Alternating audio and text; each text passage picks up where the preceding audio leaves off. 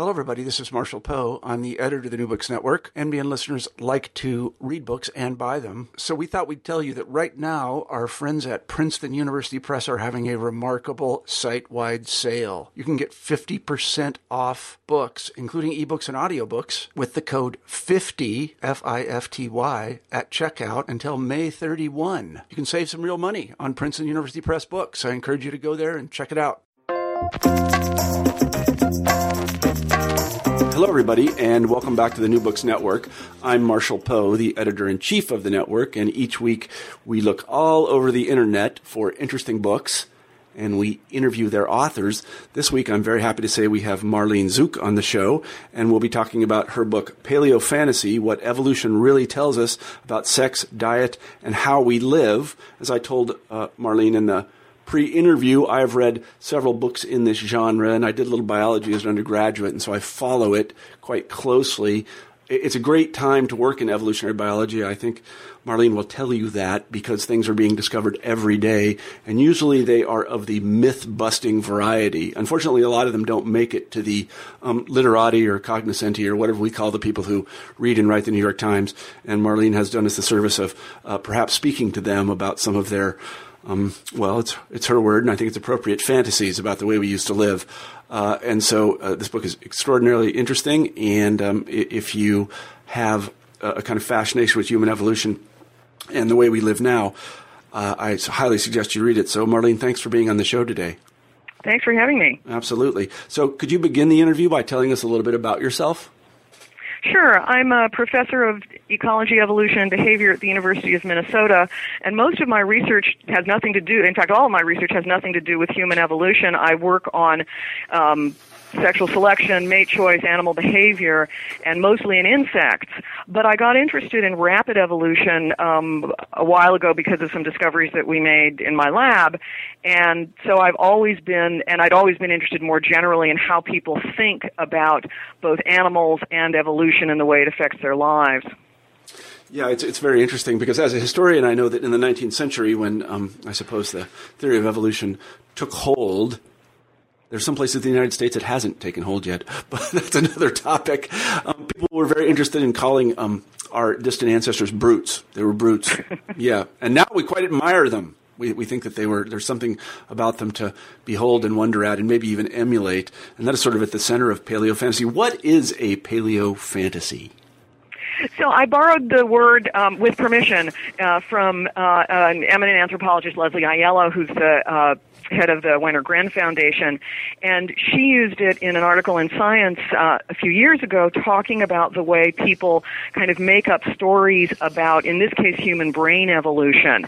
So she was talking about, is this idea we have about how the human brain evolved really the way it happened, or is it just a paleo fantasy? And I thought, yes, that's a really wonderful way to think about this broader idea of our conception of what humans were like.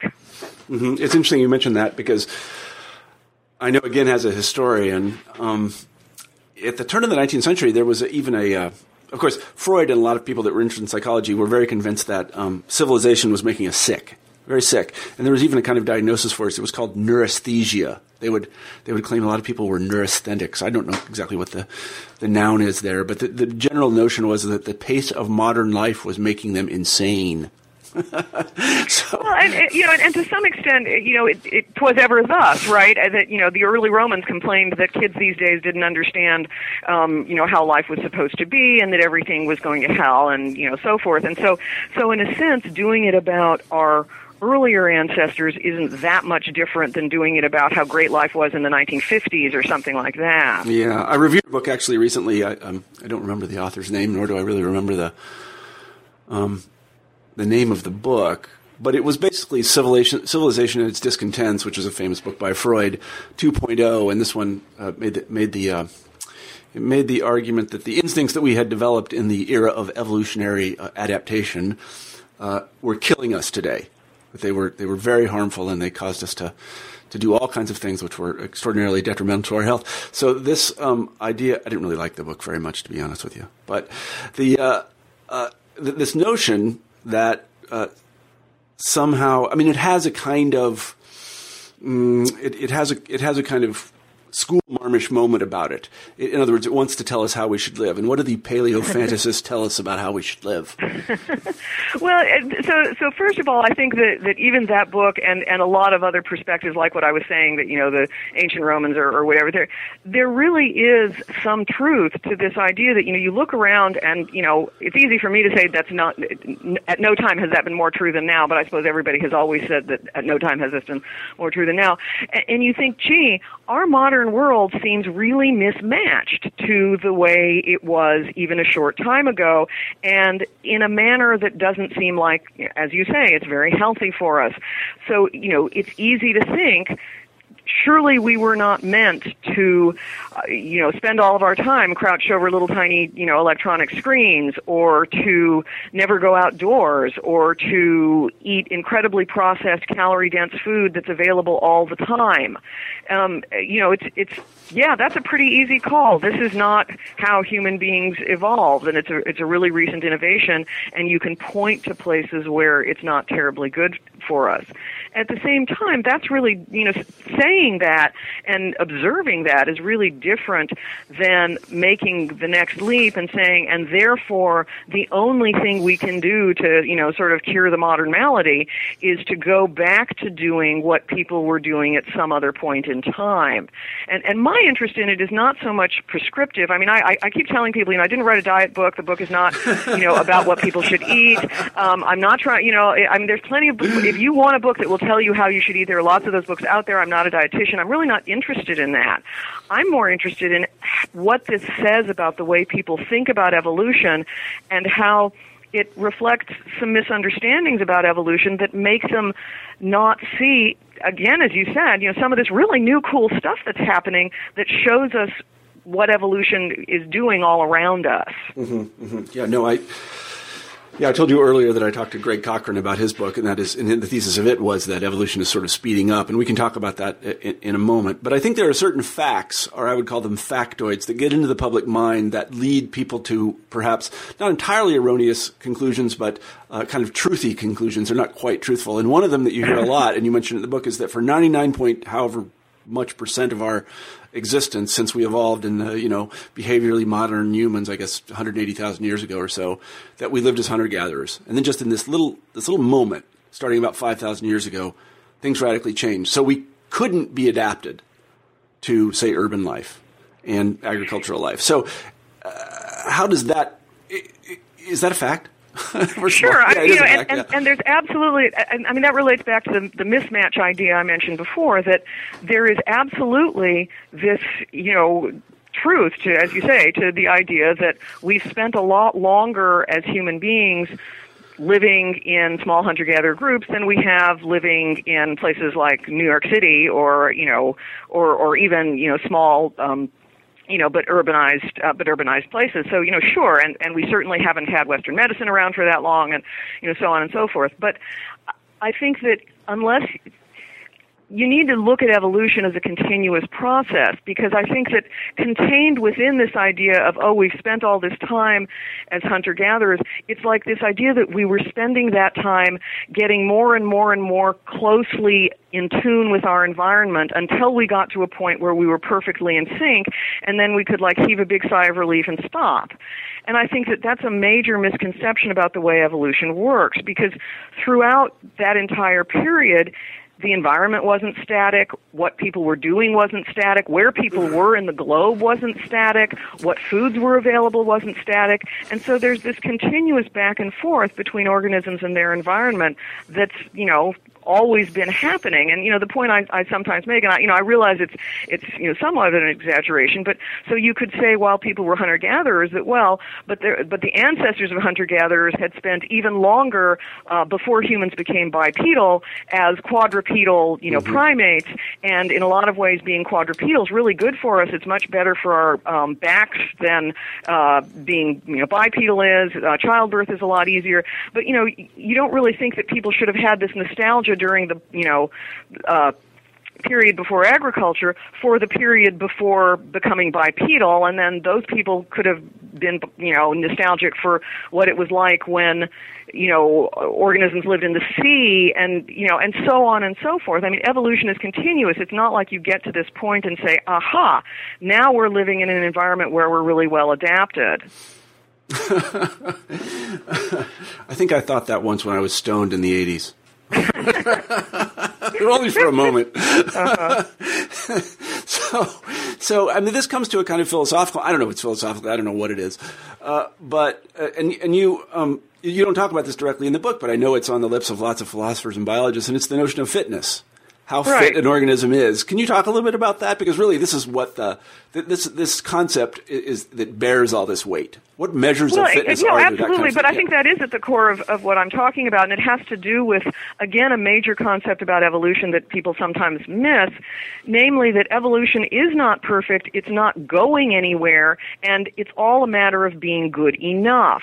So that, again, going back to, the days before agriculture, there were still lots of compromises and trade-offs in our bodies, in the way we did things, just like there are in every other organism and, every other living thing that on Earth, in that you never get something for nothing. So that's one thing. So if you're going to use, material to, say, make your legs long, then what that's going to do is also make your legs potentially more liable to heat loss. So, there's a trade-off there. So you could look at, say, a sled dog and say, oh, it's just perfectly adapted for running fast because of, its long, skinny legs, which is true, except that having long, skinny legs also makes it more difficult for you to survive in a cold climate, and so there's other adaptations that have to do with the way the blood circulates. But the point is, you can't ever say, oh, that's the perfect leg to have, because it depends on your frame of reference. So there's this endless series of trade-offs and compromises, and it's easy to look at it and say, aha, it's perfectly adapted, but you really have to have a frame of reference. So that's one thing. The other point is that all organisms they're not made de novo from something new, they're put together from existing parts. Mm-hmm. So sometimes people talk about how, our genes are really old, but we're living in this time that's changed very recently. But that's always been true. We have old genes. We have some genes that have changed very recently. We have genes that we share with bacteria. We have genes that we share with, daffodils. We have genes that we share with lots of other organisms on Earth, and we have some genes that have changed relatively recently. Mm-hmm. But if you just have a parts list, it's not really going to tell you very much about when you've evolved. Mm-hmm. And what's more, the parts you have to be constructed out of what was already there, because beings aren't, created de novo. They evolve from previous forms. And so we're carrying around a lot of parts that are not necessarily the best possible model, because they're fish parts. Mm-hmm. But we evolved from fish, so we're stuck. Mm-hmm, mm-hmm. I see what you mean. I mean, one of the metaphors that comes to mind in my own work, actually, is the idea of design constraints. I mean, I do a lot of renovation, for example, and you have an old house and you're going to renovate it. Well, there are really only certain things you can do. Yep. And there are lots of constraints. You can't put this kind of window or that kind of window into it. You can't put these kinds of beams. That kind of wood won't work. And what's more, you only have a certain budget, and you only have certain parts you're going to be able to acquire. So the way this is often put in evolution, and this is based on a famous paper that a Nobel Prize-winning scientist, Francois Jacob, wrote. Is that nature or evolution is a tinkerer and not an engineer. Yeah. And so the point being that you're starting with stuff that's lying around the garage. You're not, to make something. You're not starting from a point where you have a blueprint and you say, okay, I now need to go out and manufacture this widget that will fit perfectly in, that slot, and then I'm going to make that other part, and then I'm going to. That's not how evolution works. Evolution's a lot more like, all right, we've already got these fish parts. How are we going to make lungs out of them? Right. Or put it even more concretely, the next car, whatever that's going to look like, is going to look a lot like a car. Right. If you see what I mean, it's not going to look like a jetpack. Right. It's going to be a car. It'll probably have a different fuel source. It might have a different kind of engine, but it's going to be a car. Yeah, and I really do think that although people will nod and say, oh yes, of course that makes sense, it's really hard to apply that when you think about humans and the way we evolved. Because you do tend to think, oh, but when we were doing that, we were better adapted than when we are now. And the problem is, it's all fits and starts, and there's parts that are working well and parts that aren't, and so forth. And of course, you can make some generalizations, and it's not like I'm arguing that, because evolution's still happening, people ought to be able to just, eat whatever they want and, live on, Cheetos and Diet Coke, and that's not going to have any effect on your body because, after all, we can just adapt to it. No, that's not what I'm suggesting at all. Right. I mean, I think, again, this is to sort of wax a little bit philosophical and maybe even personal. One of the most obvious bits of evidence that evolution, whatever it is not designed to perfection is human dissatisfaction. Whatever thing or process made us, it did not take into account our happiness, because most of the time we are dissatisfied and uncomfortable. I mean, you just think about consciousness, for example. A lot of people are uncomfortable and sort of irritable and discontent a lot of the time. That does not make them happy campers. And I don't know if it makes them more evolutionarily fit or not. It seems completely extraneous to me. But it definitely is an imperfection, and it's one we work on a lot, usually with drugs.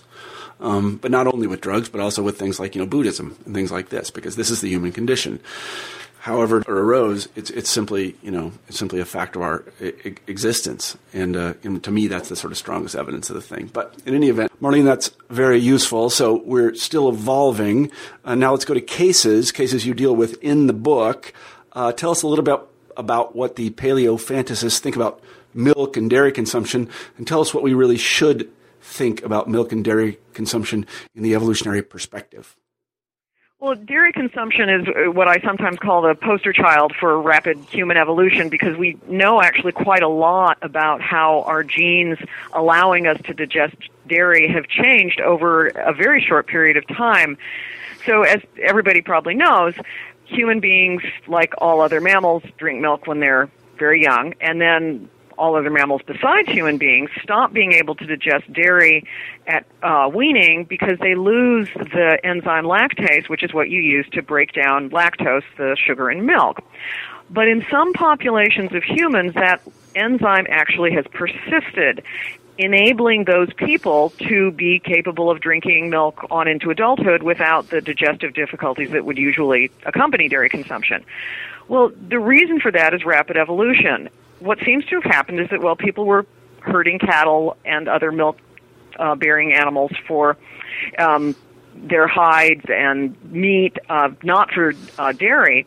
But presumably in those populations, some of the people just happened to have a gene variant that allowed them to digest dairy, just because, you get genetic variation in all kinds of things. Well, in that case, though, the people that could digest dairy past weaning were at an advantage because they both had an extra food source that other people didn't have, and potentially, at least as speculated by some scientists, they had a source of uncontaminated fluid, so they could, get water, in effect, without it being polluted or carrying disease organisms. Well, that then meant that those people that could digest dairy survived and reproduced better and passed on their genes for being able to digest dairy. So the number of people in the population increased. Well, then that encouraged, in turn, herding cattle. And so you ended up with this process that we call gene culture coevolution, where the practice of herding cattle is actually influenced by genetic changes in the people, but the genetic changes in the people are favored by a change in cultural practice, which is a really cool example of this evolution between two different species, really. And what it resulted in is people in different parts of the world, in parts of Africa, in parts of the Mediterranean, in Northern Europe, having a larger proportion of individuals who can digest dairy. Our genes have changed, at least for some of us, and they've changed in a remarkably short period of time, 5,000 to 7,000 years. The sort of icing on the cake here, which I think is really, really cool, is that the actual gene that allows digestion of lactose, the specific change is different in the different parts of the world where it occurred. So it's like there was the same kind of selection going on that made it advantageous to digest dairy, but it was caused through it comes about through a different process, which is again something that we call convergent evolution, and I think somehow makes the whole process even cooler. Anyway, the bottom line is that we have really changed. Our ancestors couldn't drink milk. That's right; it would have been bad for them, but we can, at least some of us. That's remarkable. I did not know that until I read your book. That in fact there had been this convergent evolution. That's pretty strong evidence that. Having cattle around and drinking milk was a significant advantage. Well, and it caused us, like I said, it caused our genes to change. So, this is why I think that, in effect, I wrote the book as kind of an invitation to look at how cool genetic change through evolution really is, rather than just this assumption that, oh, well, it's just been too little time and we can't have changed, and, life is just the way, or life would be better if we were living the way, we would have been living in the Stone Age or something like that. So, as I like to say, there's no free lunch in evolution. We talked about this a little bit before, tinkerers. And when we started to live with milk-producing animals, they, in turn, often transmitted to us diseases that killed a lot of us, so we had to adapt to those diseases as well. This is something Jared Diamond makes a lot of. Yeah, absolutely. And no one would argue, least of all me, that agriculture is an absolute, unremitting good for everybody. I think you can end up in this trap by talking about, oh, well, was this a good thing to have happened to people or a bad thing to have happened to people, which is just not a very productive line of reasoning. Absolutely, agriculture causes all these things to happen to people because we're living in one place, we're using a communal water source, we're passing pathogens back and forth, and those pathogens have a way to get a toehold that they would never have had in a nomadic small group of people. But to conclude from that we'd be better off before that, I don't know, it just seems like a not very productive way to look at evolution, because evolution isn't trying to get us anywhere. It's not like we're trying to produce humans version 4.0, which is better than, the humans version 3.9 that we had before we were drinking milk or growing crops or whatever. And as I say in the book, where are you going to stop that? You could say that being bipedal is not really very good for us, which, at one level you could argue, yes, this was a rotten idea. Childbirth is painful. We have back problems. We have joint problems. Locomotion required a lot of tweaking once we became bipedal. But I don't know, is it worse for us than being quadrupedal? That's just kind of a weird question to ask. I mean, I think a lot of it has to do with the notion that somehow we chose these things consciously, and that would, or that it was chosen for us. Yeah, absolutely. That either we chose to do it, so we're mindfully trying to evolve into some better form, or that somebody's out there pulling the strings. And of course, neither of those things is true. So that you end up with bipedal animals that aren't better, purer, or like a more advanced version than quadrupedal animals. They're just the way they are. The way they are, yeah, that's right. So let's move on to another case, and that is in Chapter 5 of your book, Meat, Grains, and Cooking. Can you tell us a little bit about that? So, again, it's really easy to conclude that since agriculture is recent and the reliance of humans on grains and other starches as a food source is recent, that maybe we'd be better off not doing that, since we might not have had enough time to adapt to those food sources. And so the first thing is, a caveat, which is that I am not arguing that, we should all just happily live our lives on, incredibly processed foods, and that we really don't need to worry about, what would be better for our body or something like that. I mean, no, this is not like a ticket to, go ahead and spend your life sitting on the couch eating Cheetos, but at the same time, yeah, I know, like you were hoping it was, right? But at the same time, we can look at, again, what things have changed and what things haven't, and ask the question of, so is eating grains bad for us? Did early humans do that? When did that start, and what does it mean?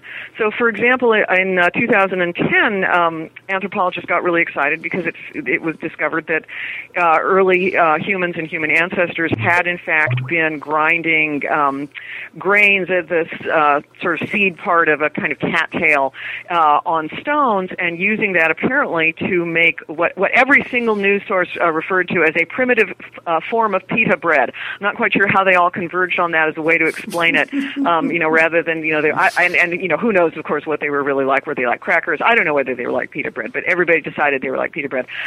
Anyway, and consuming those, and so that suggested that, maybe we started using starchy foods earlier in our ancestry than had previously been thought.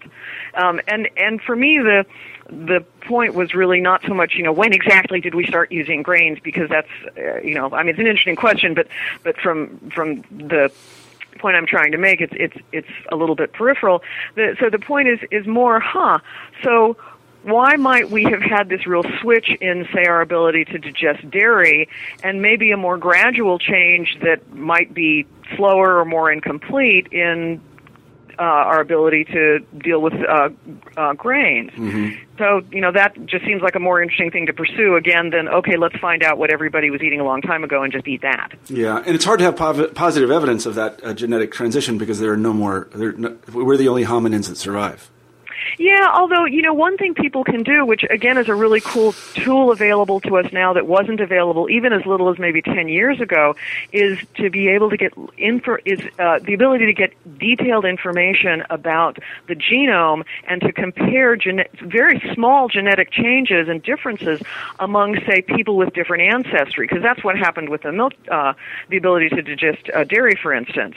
And even with starches, we have some evidence that people whose ancestors relied more on grains in their diet have more copies of the amylase gene, which is used to digest starches, than people whose ancestors did not. Mm-hmm. Again, it's not quite as like, okay, you have an on-off switch almost with lactase persistence. But still, it's clear that we've evolved in that direction as well.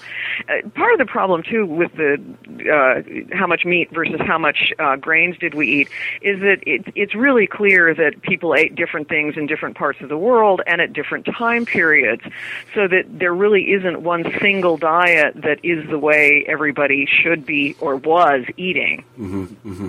And to further complicate things, as you point out in the book, the meat and grains that our distant ancestors ate or did not eat are not the same meat or grains that we are eating today, because they evolved too. Yeah, and we've made them evolve. So there's been a lot of interest in, heritage, varieties or heirloom varieties of various types of crops or fruits or other things that people are eating, and for that matter, in the degree to which different kinds of animals differ in the nutrients they provide. Is grass-fed beef better for you than farmed cattle and so forth?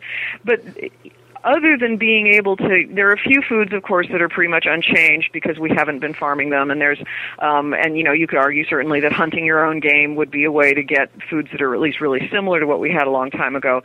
But otherwise, we've changed so many of our by definition, through agriculture, we've changed our crops enormously. And Michael Pollan, in one of his books, talks about biting into the ancestor of an apple and spitting it out immediately because it was like, he's got this great, very flowery description of how bitter and horrible and nasty it was, and how the ancestral forms of most of the foods we think of as being very natural are very different from what we're eating now. So the ancestor of corn, teosinte, was very different. The ancestors of all the fruits had much lower sugar contents and were much smaller, and so forth. Mm-hmm, mm-hmm.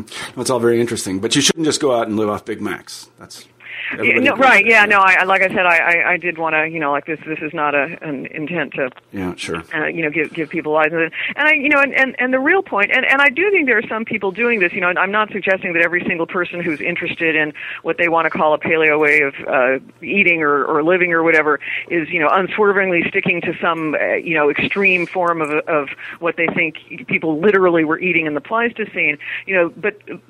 So they're just an interest in potentially less processed food, which is probably good for us all around. But the point is that what you want to do is say, well, maybe our bodies would do better on food that's got characteristic X, Y, or Z, whether that's being less processed or, if you want to test the idea that we'd be better off not eating any starches or what have you, and then go ahead and get the data. So use this information about human evolution as kind of a jumping off point rather than a prescription. I was going to say that there are some supplements that I suppose used to be produced by the cells of our distant ancestors, but as I understand, they are no longer produced because they were so common in the environment that it didn't make sense for them to be produced anymore. And these supplements are often added to a lot of foods, and we don't think it's bad at all. I mean, I know if you pick up a breakfast cereal, it's got tons of vitamins and minerals, and it's got iron in it, so you don't become iron deficient and that kind of thing. That's not bad, is it? I mean... Well, I mean, again, the point is, you have to remember that it's not like there was anyone out there saying, oh, wait, people have to have a perfect diet, so I'm going to make sure that either their cells, that their cells produce this stuff, but now I see that, in fact, their cells don't need to produce it because they seem to be, that's kind of not how evolution works. Right. And there are a lot of places where, we're deficient in something that, it really would make a much better idea it really would be a much better idea if we didn't have to balance skin cancer against getting enough vitamin D. Right. But, nature just did not do that for us. Yeah, but it's all balance. There's just all balance. So anyway, let's go on to another one about paleofantasy, and that is about exercising. We run around a lot now. We're all told to run and lift and jump around and jazzercise and this other stuff. Is there any basis to any of that? Should we be doing that? Again, not a license to sit on the couch. So sure, I mean, and again, it doesn't take, I'm certainly not the first, only, or, by any means a novel person in suggesting that it does seem like people are leading a very sedentary life now, and that is not good for our bodies. From an evolutionary perspective, there's an interesting question of, so, what kind of exercise or fitness or what have you were our ancestors getting? Obviously, they were not taking exercise classes, and they weren't being taught how much they need to do cardio versus other forms of exercise a day. And one of the interesting things that comes up is take a sport that a lot of people think seems incredibly unnatural, like running marathons. And, a lot of people, including some people who are fans of the paleo lifestyle or what have you, would say, oh, no, what you really should be doing is exercising in short bursts that would mimic, say, running after a prey item, a prey animal, or running from a predator.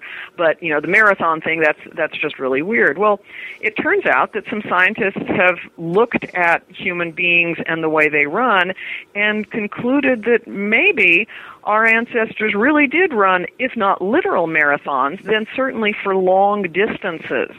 And if you look at the way humans are built, if you look at our skeletons compared to, say, a chimpanzee skeleton, our skeletons have a lot of adaptations that make it look like we were spending time not just walking, but running. The way the head sits on the neck and is kind of cushioned from shock, the kind of back and forth motion that you get when you run, for example, and some other things about our joints and the way our muscles are connected to them is more like an animal that runs than an animal that walks. So, all right, what were we doing with all this running? The idea here is that we were running after our prey, not in quick bursts, because humans just can't beat animals in quick bursts. I mean, if you try and outrun, a gazelle or your dog or anything else, and you try and do that for, a short period, you're going to lose. But if you keep at it, humans can outrun an awful lot of animals as long as they can keep the animals from being able to rest, because we can shed heat much more efficiently than most other mammals can. So we can exhaust another animal if we can keep after it long enough, and that's exactly what some scientists think was going on, that there was what was called the persistence hunting, what they call it is a persistence hunting hypothesis. It suggests that humans were running, again, not literal marathons, but certainly very long distances to after prey until the prey, and keeping the prey from resting until the prey basically keeled over from heat exhaustion, and then, you could go up and slaughter it. Yes, sort of hunting by attrition. I once went running with a dog. I decided for some reason I was going to go with my dog and I was going to go running. The dog lasted about 100 meters and was pooped, and I was ready to go. I was going to run 5 miles with this dog. The dog just wouldn't have any of it, so its tongue was out there on the ground, and I said, well, we better turn back now. I should also say that there's a terrific radio show about some of the early research that was done on the persistent hunting hypothesis by a guy named Scott Carrier, who was the brother, I think, of the fellow who did the original studies in Utah. And the way he did the studies is he went and ran around the Utah desert chasing antelope or something. Oh yeah, absolutely. Yeah, David Carrier. Yeah, the work is really interesting to read, and see again. I think it's really cool to think about. Well, what were our ancestors doing in terms of diet or exercise or what have you? But then what you want to do is come up with, well, what do the data suggest? Would this really work? Can it actually happen? I mean, trying to get people to run after a gazelle until they can kill it is kind of it's a tough sell. Yeah.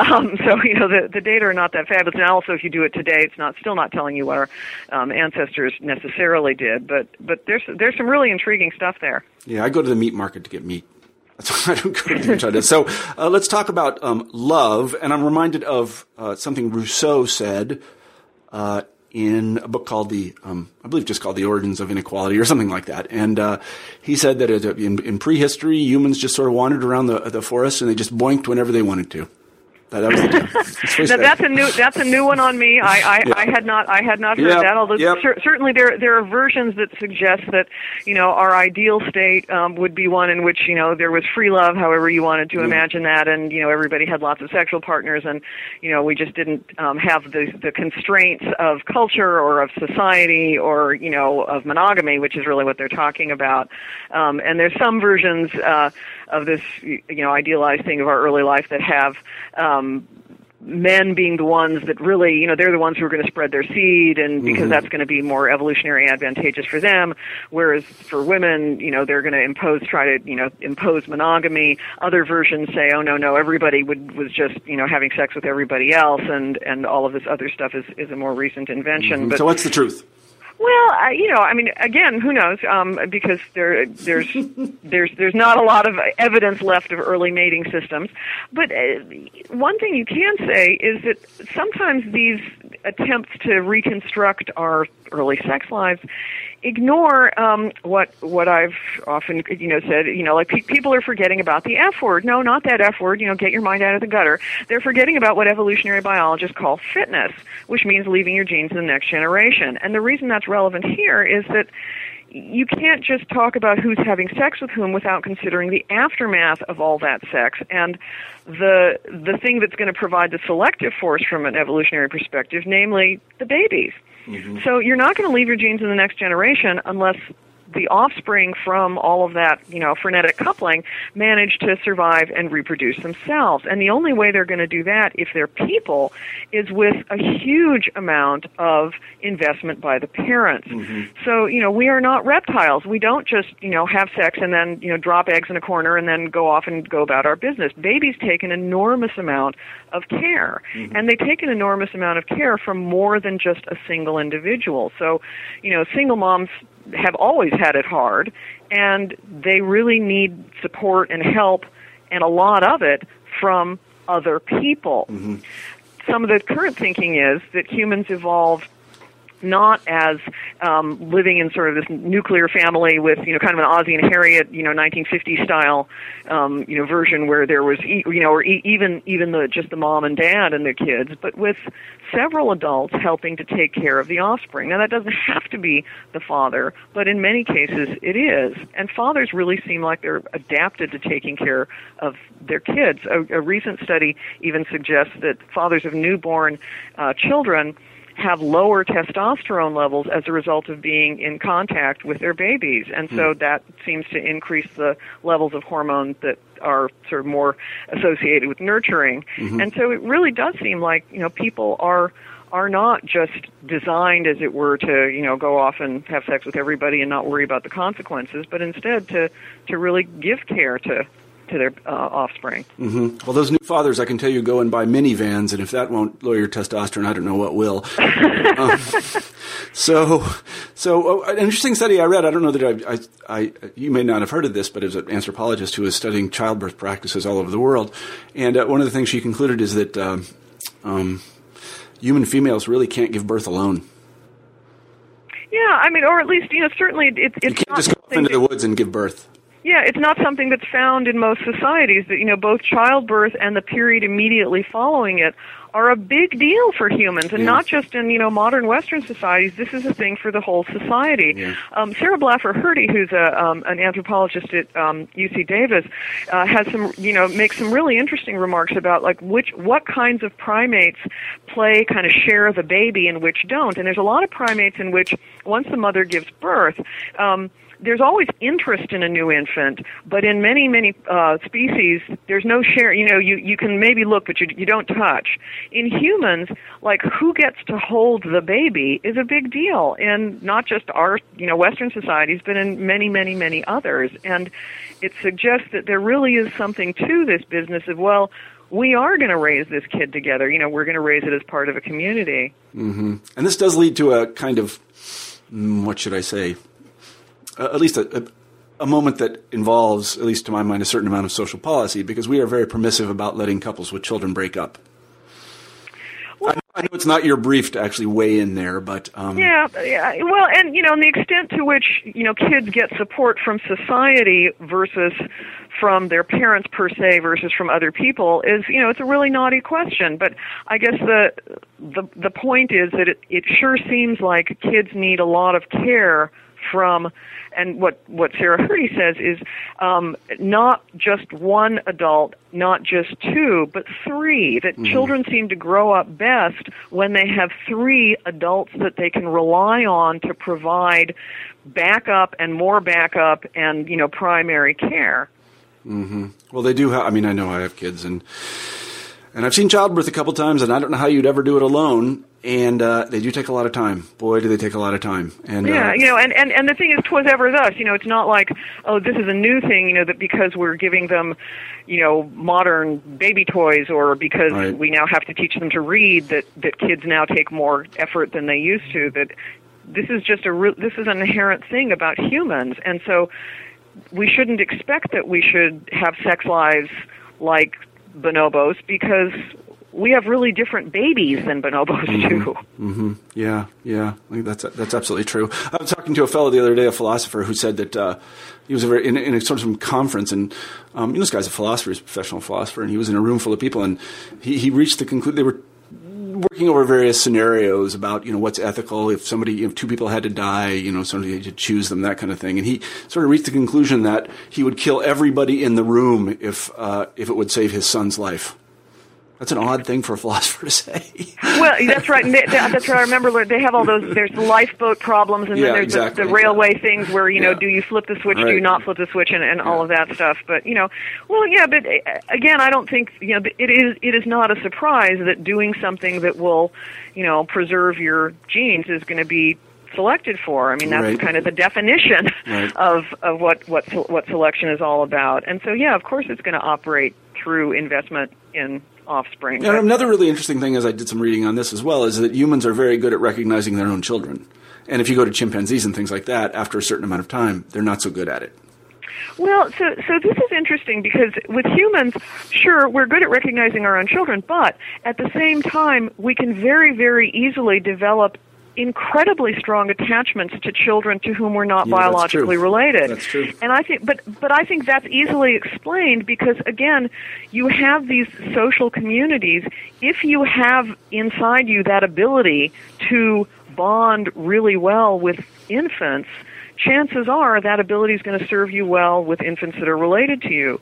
But you've still got that ability, and so if you spend a lot of time with offspring that are not yours, you're going to get really attached to them, and people do. And I think there's a lot of this, I've always found it really fascinating, this emphasis about, who's the real, the biological parent and so forth. And, we're really good at parenting kids that we're not biologically related to. And again, I don't think that's necessarily a modern manifestation. There's certainly cultures that do and don't exhibit, adoption more, but that's an interesting variation to look at in and of itself. Mm-hmm. But human beings, and so the other emphasis is sometimes made is, you have to have this bonding period within the first 24 hours, or all is lost. And it's like, well, human beings aren't like that. Sheep are like that. Because, no, I'm completely serious.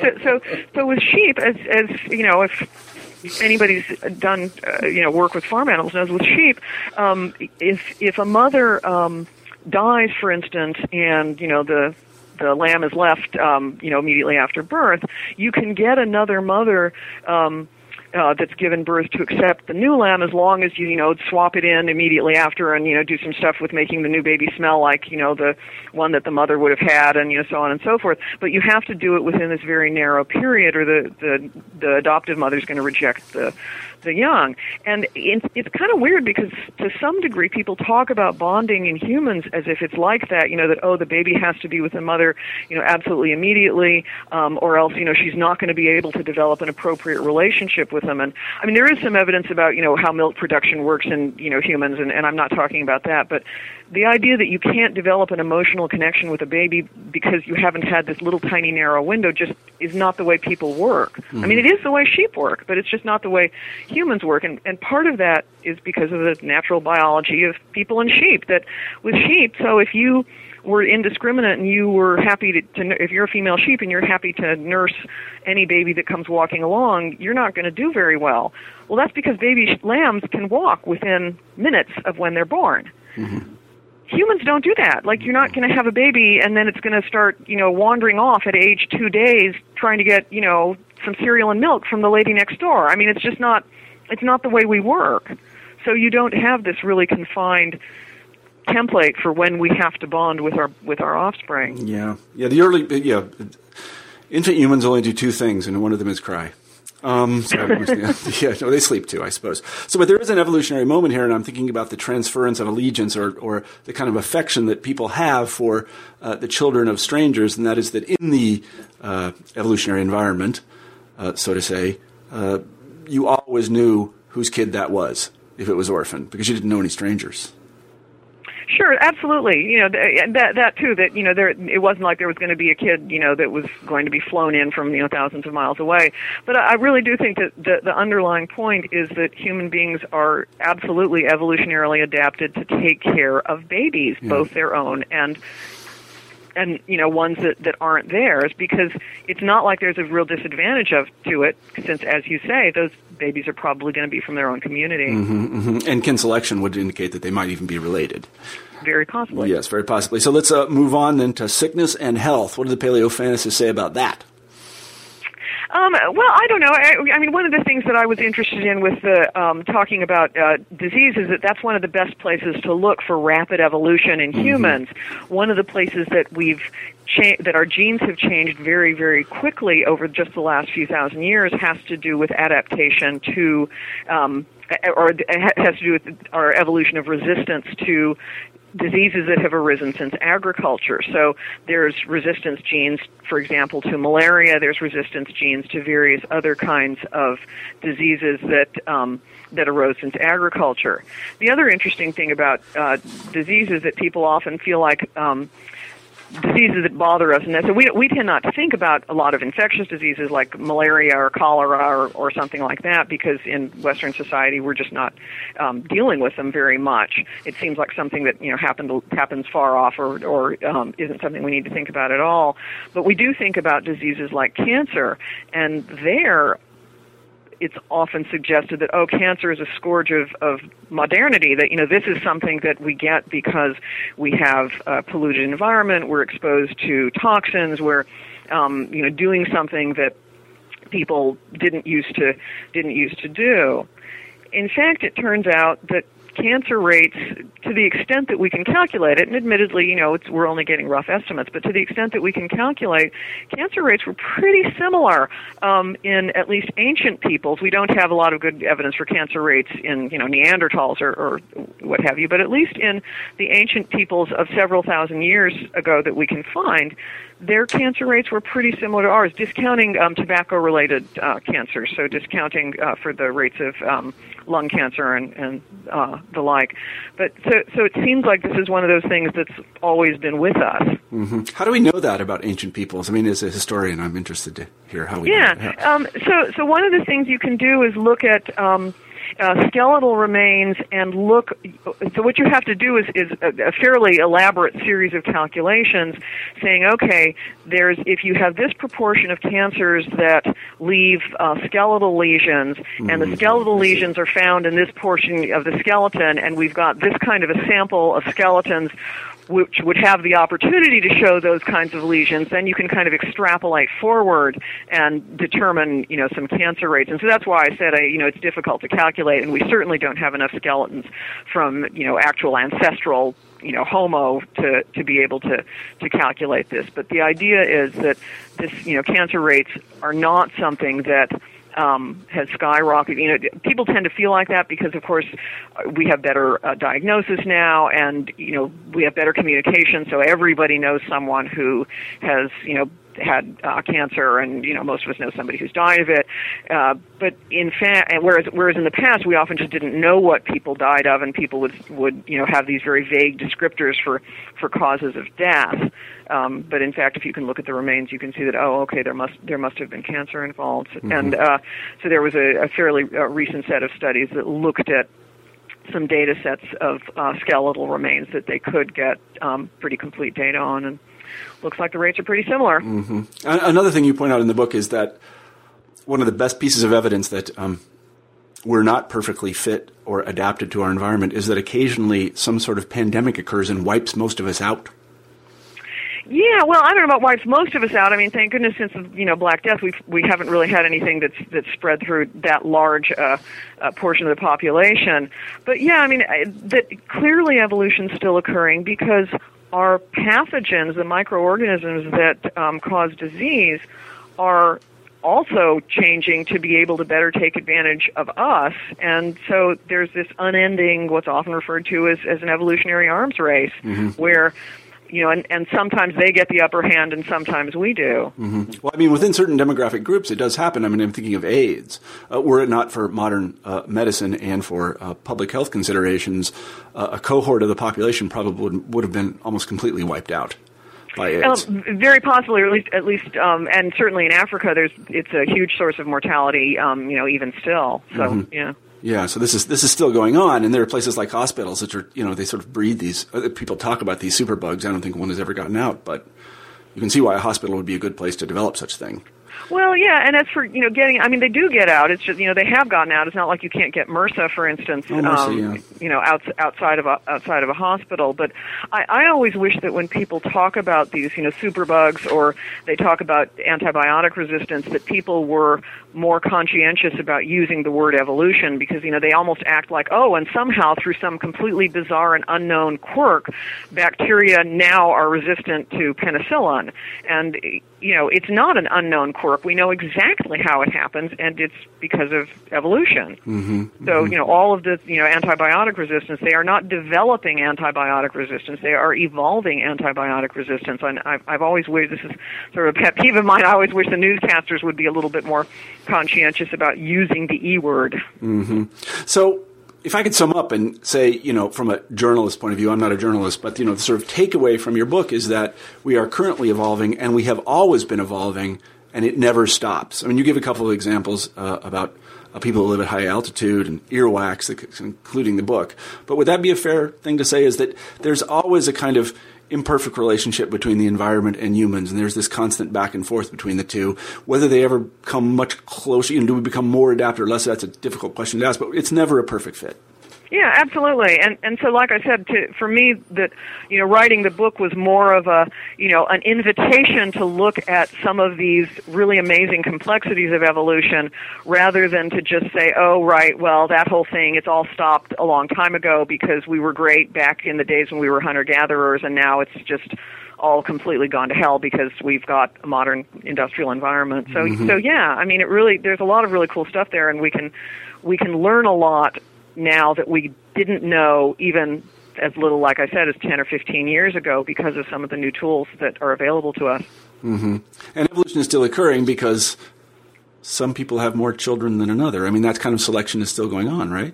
Yeah, I mean, that's exactly what, so Mary Pavelka, who's a primatologist at the University of Calgary, when she was interviewed, asked about, are humans still evolving, she said, well, we should really rephrase the question and say, well, are all people having the same number of children? Yeah. And of course, if they're not, and they're not, then obviously we're seeing differential representation of different genes in subsequent generations. And if that's happening, then we're getting genetic changes in the population, and we've got evolution. Mm-hmm. Well, everybody I know has 2.5 children. So it's worked out very well. And hopefully when you get together, the 0.5 can manage, they're not the same halves, so they can manage to play. Exactly. Well, Marlene, we've run out of time, and I want to say thank you very much for being on the show, and I want to ask you our traditional final question here on the New Books Network, and that is, what are you working on now? So I'm actually mostly, the answer to most of that is my day job, which is that I am a biologist. I work mostly on insects. I'm studying crickets in Hawaii. And looking at actually rapid evolution in them, which is what kind of got me interested in the topic. So that's a really cool thing that's keeping us occupied. And I actually, in fact, just the other day got an email from one of my colleagues, and it looks like we're on the verge of a really cool breakthrough looking at the genes involved in the in this episode of Rapid Evolution. So, science goes on. I will say, though, that the one chapter I wish I could have written for the book and didn't, and maybe will develop later on, is I wanted to write about pets. I wanted to write about how looking at our domestic animals really shows us how evolution occurs. Yeah, because there you see incredible variation. Dogs, for example, just truly amazing variation. Yeah, that's so maybe sometime I'll get to that. Yeah, well, I hope that you do, and we'll have you on the show when you do. Today we've been talking to Marlene Zook about her book, Paleofantasy, What Evolution Really Tells Us About Sex, Diet, and How We Live. I'm Marshall Poe, the editor-in-chief of the New Books Network, and I want to thank everybody for listening to this interview, but I especially want to thank Marlene for being on the show. Thank you very much, Marlene. Thanks so much for having me. Okay, bye-bye. Bye.